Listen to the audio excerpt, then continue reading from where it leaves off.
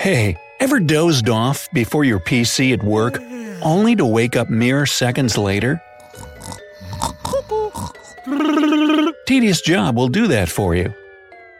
And now, imagine that you've been driving for 10 hours non-stop, and that you didn't really have a good night's sleep before that either. What do you think may happen while you're at the wheel?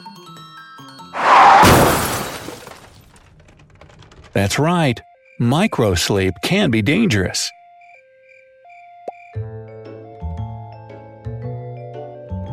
Now, microsleep sounds as if it's just an extra short nap that you take when your body says, "I'm done with this."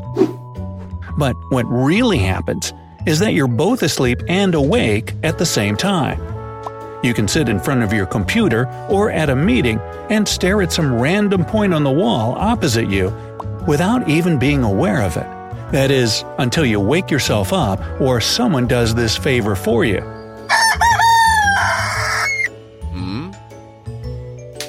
I'd like to give you an example of this condition based on my own life because believe me, I've suffered enough from microsleep episodes to last me a lifetime. You see, I'm a freelancer, so I don't work set hours like 9 to 5 or 10 to 6. Some might say it's awesome. I can choose when to work and sleep away until 3 p.m., but in fact it's quite different. My pay fully depends on how much I work, so my schedule is pretty irregular, and I might get less than 4 hours of shut-eye at night. Then again, I've got a family, and I need to spend quality time with them too, as well as have my own me time, of course. Naturally, of all things, I choose to sacrifice sleep in favor of my family, my job, and myself. Now, in case you're wondering why I'm telling you all this in such detail, it has to do with microsleep. It originally started as a nuisance. I would sit at my laptop late at night, writing something for work after an 18-hour shift, and then I'd just space out. It didn't take longer than a few seconds, but I felt my chin falling onto my chest, and I had a really hard time opening my eyes and focusing on the screen. I knew I had to go to bed after that, but more often than not, I'd pour another cup of coffee instead and continue working. After several months of such a schedule, I started noticing something was alarmingly off. Episodes of dozing off became more frequent. I would fall into this weird state every 5 minutes or so. But the creepiest thing was that I would find words and even full sentences I didn't remember typing in my documents. And those were strange things that I wrote. They didn't even fit the overall context. That was when I decided to do something about my life. Otherwise, as I suspected, I would soon ruin both my career and my health. And naturally, first of all, I did some research on the topic. It turned out this is a rather common issue with lots of people. Like I said a bit earlier, it's a state when you're asleep, but not quite. The thing is, certain parts of your brain simply shut down during microsleep, while others keep on going like nothing happened. This leads you to become pretty much a zombie for a few seconds. Your brain is not fully operational, you don't really control yourself, and you can't wake yourself up by force of will either, because you don't even realize you've fallen asleep. All you do is basically stare blankly in front of you, and then wake up with a jolt and no memories of what just happened. Sounds like some kind of a sci-fi flick, but at least you don't awaken any uncanny abilities while microsleeping. Anyway, I digress. I thought microsleep was linked with a lack of healthy night's rest. But it seems well-rested people can also experience it. So no one's really safe. In 2012, Dr. Govinda Poudel and his colleagues from the Monash University in Australia conducted an experiment in which 20 healthy and rested people were given a 50-minute task to complete. The catch was in the task itself. It was an awfully boring activity where the participants had to track an object on the screen. The researchers, meanwhile, did a tracking of their own. They monitored the subject's eye and brain activity.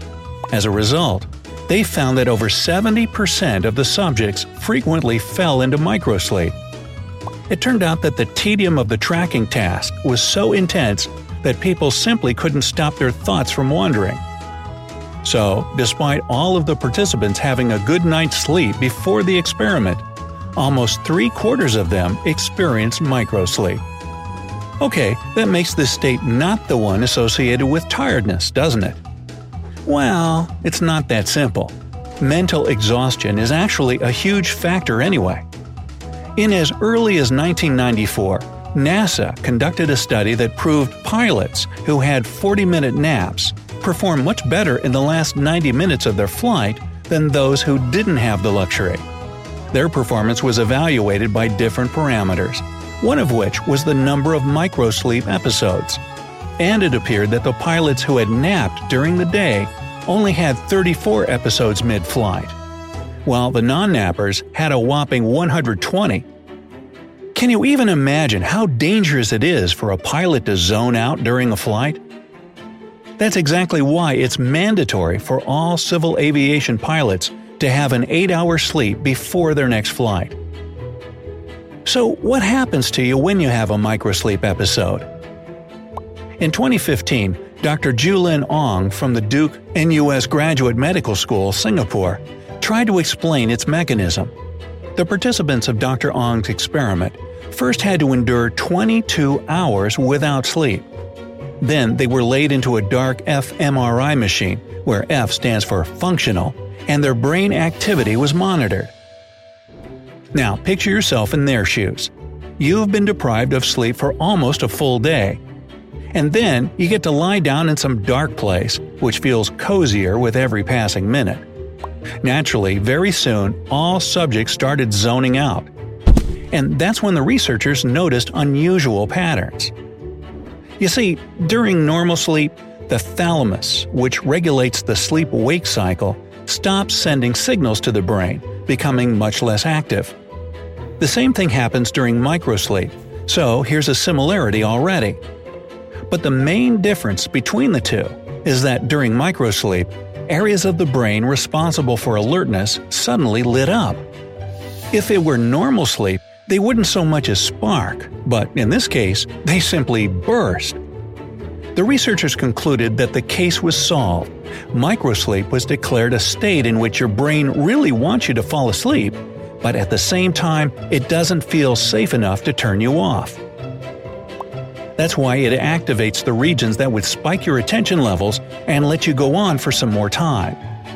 Ideally, it should give you time to find a place to lie down and get some Z's. In reality, however, everything's different.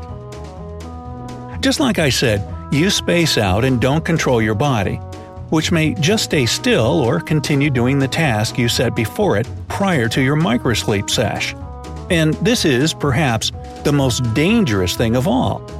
Many people don't notice their episodes because they've never stopped doing what they were doing, and they don't even realize they've just zoned out of reality. Now, let's get back to the example I gave you at the very beginning. You're on a highway and you're driving fast. You know there's a sharp turn a mile down the road, and you get ready to slow down, but then something happens, and you're already rolling in an overturned car. You don't even remember what caused the accident. That's how microsleep works, and it's insidious. In fact, you can go on doing things on autopilot, but you can't make any decisions, such as making a sharp turn, so your life is really at stake here. And yet another thing that bothers me in microsleep is that, left unchecked, it could lead to some serious stuff, like it was with me. I basically started daydreaming, or in other words, hallucinating. If you're too tired too often, you're bound to start seeing things, and that's never a good sign. So, what can you do to get rid of microsleep? In fact, nothing much. You can't get rid of it completely, but you sure can reduce the time spent in this state. And it's simple to the point of ridiculous. Get quality sleep every night. And if you can't allow that to yourself, at least take several 20-minute naps during the day. Or one big 1.5-hour nap in the middle of the day. Trust me, this became my choice, and I started feeling much better after an almost sleepless night. So it works. I think I'm going to get my second nap now. Well, before I go, do you remember your own episodes of microsleep? Let me know down in the comments. If you learned something new today, then give this video a like and share it with a friend. But hey, don't go zoning out just yet. We have over 2,000 cool videos for you to check out. All you have to do is pick the left or right video, click on it, and enjoy. Stay on the bright side of life.